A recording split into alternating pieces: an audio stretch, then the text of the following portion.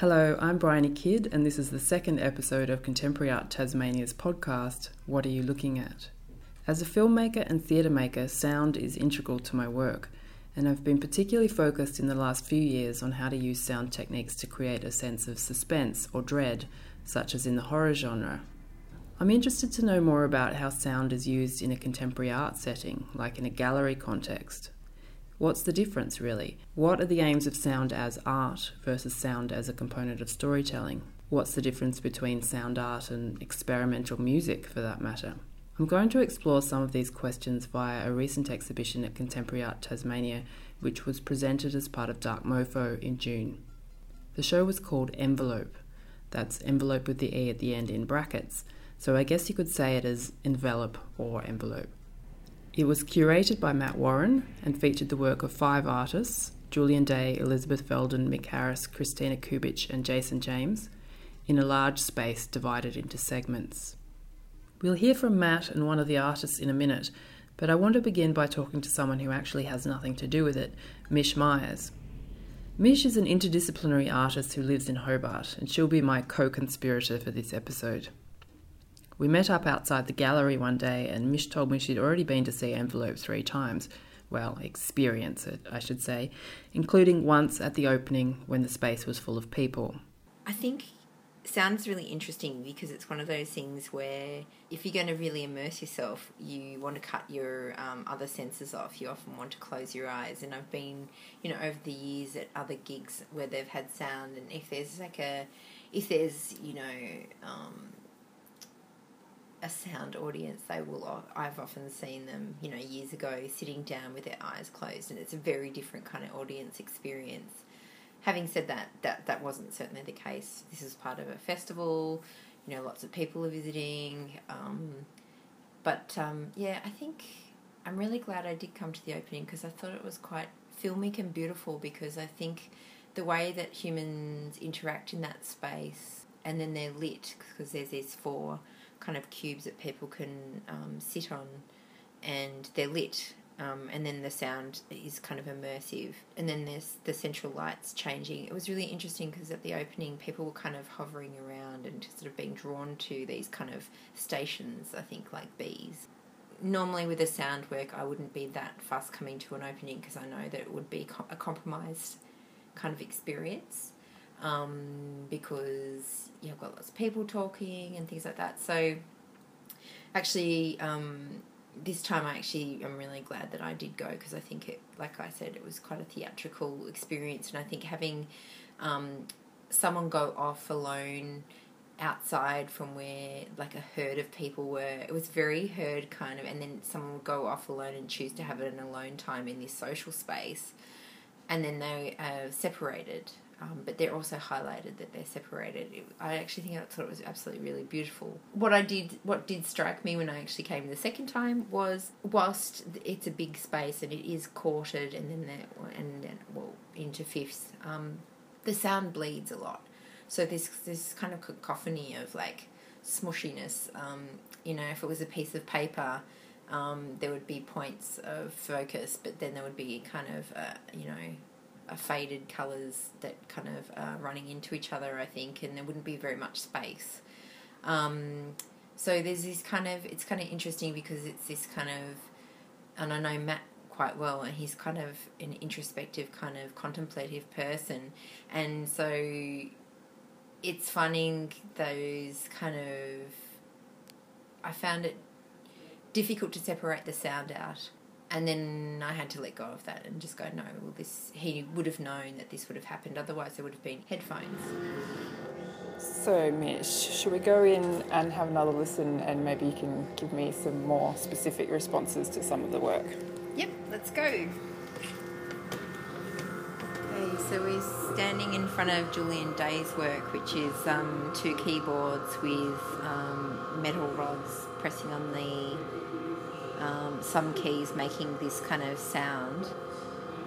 And I'm not sure, but for some reason I kind of thought that it feels like it shouldn't be changing sound, but it does feel like it kind of changes volume or something. There's quite a feeling of suspense, I think. suspense of nothing changing, I think is kind of interesting. And as you can hear, for me it's really difficult to actually separate which works are which, and then you just have to really accept in this particular show that it all has to go together, and then you'll have a kind of a moment.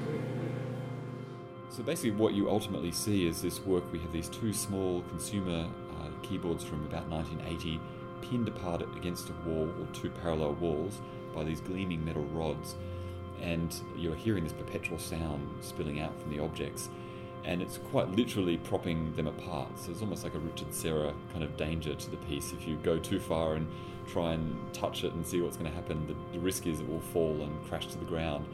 And I thought there was a certain poetry in these objects from the past being allowed to sound, but through this sort of violent-looking act, they're only sounding through this piercing and kept in a sustained kind of moment of prolonged death almost.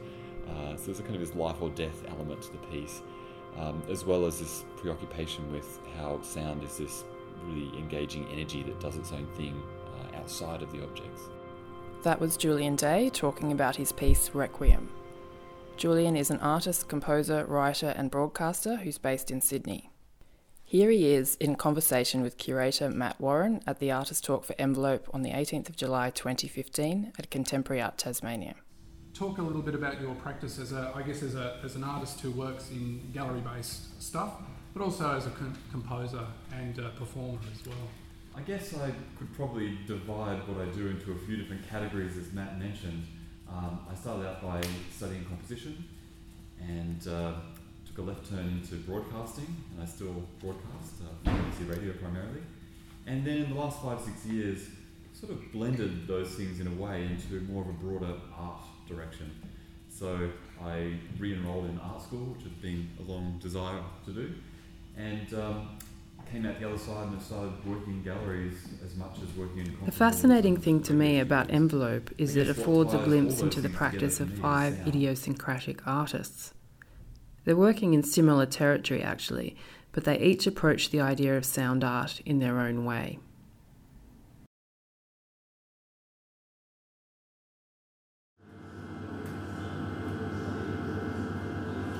It's really interesting when I'm here wanting, being asked to talk about sound, but actually my initial response is that it's this kind of darkened space, there's these points of light, there's this kind of, this is kind of, it's kind of this kind of reverent space, or, whether it's both, a dark theatre and it's a long suspenseful moment in a movie, like this one's kind of evoking those feelings, or a scary kind of church, or I think it's really interesting that my initial response is to be very reverent and quiet and listen and be passive in that listening, I guess, and contemplative. Well, we're currently talking over the top of the artwork, so whether or not that they would want us to do that, I don't know, but it's interesting, isn't it? Yeah, I know. And how would that be comparable to, is that like drawing under a drawing? I don't know. Anyway, it's interesting. But this one has kind of an unsettling, I guess, feeling as well.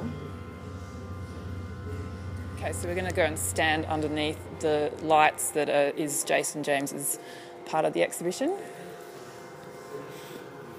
So we were talking earlier, weren't we, about whether it has a sound component. We weren't sure, but then we actually realised that the sound of the theatre lights cooling down and warming up, and that's sort of a slow tick. And if you've had anything to do with theatre, you know what that is pretty quickly, and it's quite a sort of it's got like a clock-like kind of, there's something to be wary of. You don't want the things to be, so there's this kind of, I think there's this kind of little edge, especially with all these kind of sounds around us as well.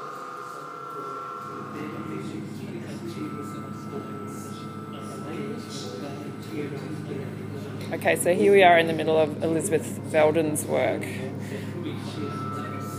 there's a lot of voices, obviously, so it's strange. It's even more strange to be talking in the middle of this piece of work. Or more natural in some ways. I think this one differs from the others in that because it is language, you're trying to actually, you become an eavesdropper. You're like trying to pick up actually what they're saying, trying to make sense of the sound.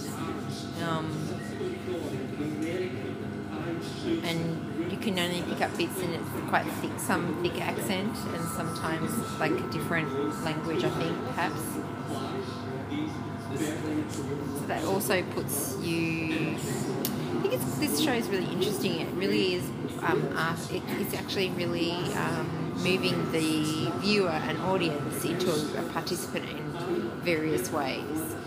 You're being asked to be a passive listener, you're being asked to be an eavesdropper in this one perhaps, you're being asked to be part, like an actor and a still prop for other people to enjoy. I think it's really... I wonder if Matt had planned that all out. Should we nip to the next one? Yes, let's have a listen.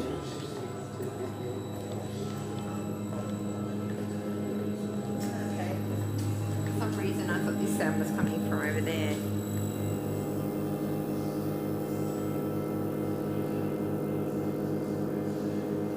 It's really difficult to talk about stuff when you're like tasting kind of like the air of sound. But yeah, it's quite... I actually wonder how most of them have actually made the sound in this one particularly, so I guess.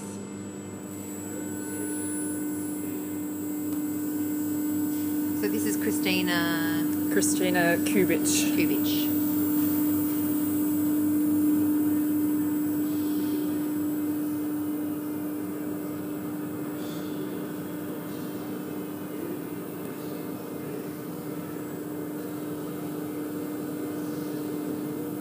Again, it reminds me of like this one's quite dramatic, this one. It's like, something bad happened in an indie film. It's still, again, a filmic reference to me, and I don't know if that's because that's my main experience of sound. And so, I have had others, gone to various shows and have had various crossover with sound art. But isn't that funny? I keep coming in this particular show to those kind of an emotional response that's reminding me of an intense moment that happened. We've just got some other people in the gallery, as you can hear. It kind of changes the dynamic quite a lot.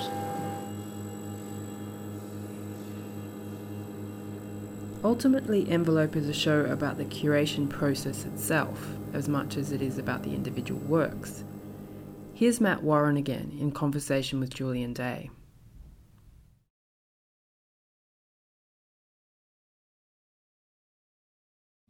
I was quite interested with this show to actually have the little envelopes, for want of a better word, and so everyone can have, each individual artist would have their own individual area of focus. But I was quite interested in the thresholds and the kind of the little areas, the liminal spaces between them all, or in the centre, where not only is Jason's work a work that illuminates a section of the gallery, but it's also got its own little crackles as well, its own little sound elements as well. And if you stand underneath it, it's a really, really intense place to be, because you're there, but you're also surrounded by these little hints of what's going on around the space. So I was quite interested in those thresholds, and rather than try and fight against them, I guess in a gallery, a curatorial way, is to embrace them and to embrace that. And I guess thankfully I've had artists who are quite open to that potential for collaboration, that they don't necessarily know how it's going to pan out, and that's kind of... So if this show is unusual, well, how are sound works usually to not curated? entirely know how it's going to end up, And I guess there's been so many shows over the years where you go to a sound art show and there's just a whole bunch of headphones hanging down from the wall. And that is one approach, and sometimes they can become sculptural. And there was a really great show maybe about 10 years ago in Melbourne where there was, I think it was 100 works from 100 different artists around the world, and the headphones coming down on leads actually became a sculptural element, and your shared individuality of all hearing your own separate channel was kind of nice. But I actually like going the other way. Matt Warren is from a music background and often performs improvised works where he jams with other musicians. Envelope seems like a similar conceit in that he's setting up a framework for an exchange of creative ideas rather than dictating to artists what kind of effect they should be producing, such as, for example, a conductor might. He's trusting everyone's instincts and trusting that the interplay will create something worthwhile. But how is what is happening with Envelope not music?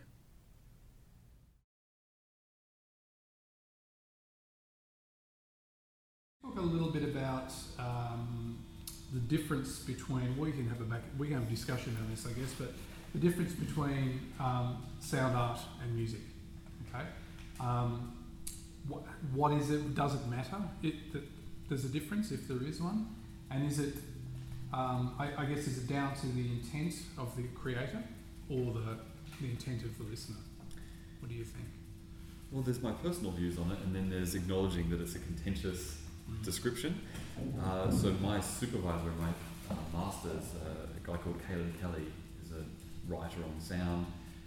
He has a book called Trapped Media, which is all about people working with turntables and CD players and warping them and breaking them and mistreating them in various ways.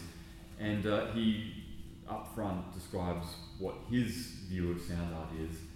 And I think he says he would prefer to enlarge the term to sound arts, which would make a lot more sense, because then you can include a whole bunch of different practices, perhaps music and experimental music, perhaps sound in the gallery, perhaps more conceptual and philosophical views of sound. But I think the term sound art itself is often seen as a very narrow subset of all that. And it tends to be, I guess, relatively abstract, audio-oriented pieces in galleries. There's a certain austerity to it. Would you agree with that? Yeah, I would say so. A lot of it would be based on on field recordings and electroacoustic kind of experiments, I guess. Yeah. There's sort of a look and a sound to it that yes. If you've come across a few classic sound art pieces, you know what to expect. I think someone like Max Neuhaus, famous sound artist, he's very protective of the term and feels that people who want to expand it meaning just about anything, like music included, is really doing a disservice to artists who are really just focusing on sound. But I think in recent times people have wanted to reject that. So we've heard from Matt and Julian. We've been into the gallery with Mish to consider each of the works in Envelope specifically. Where to now? I'd like to get a better understanding of where this show fits within the broader context, I guess. So I took the opportunity to ask Julian about what's hot right now in sound art in Australia. What are the trends?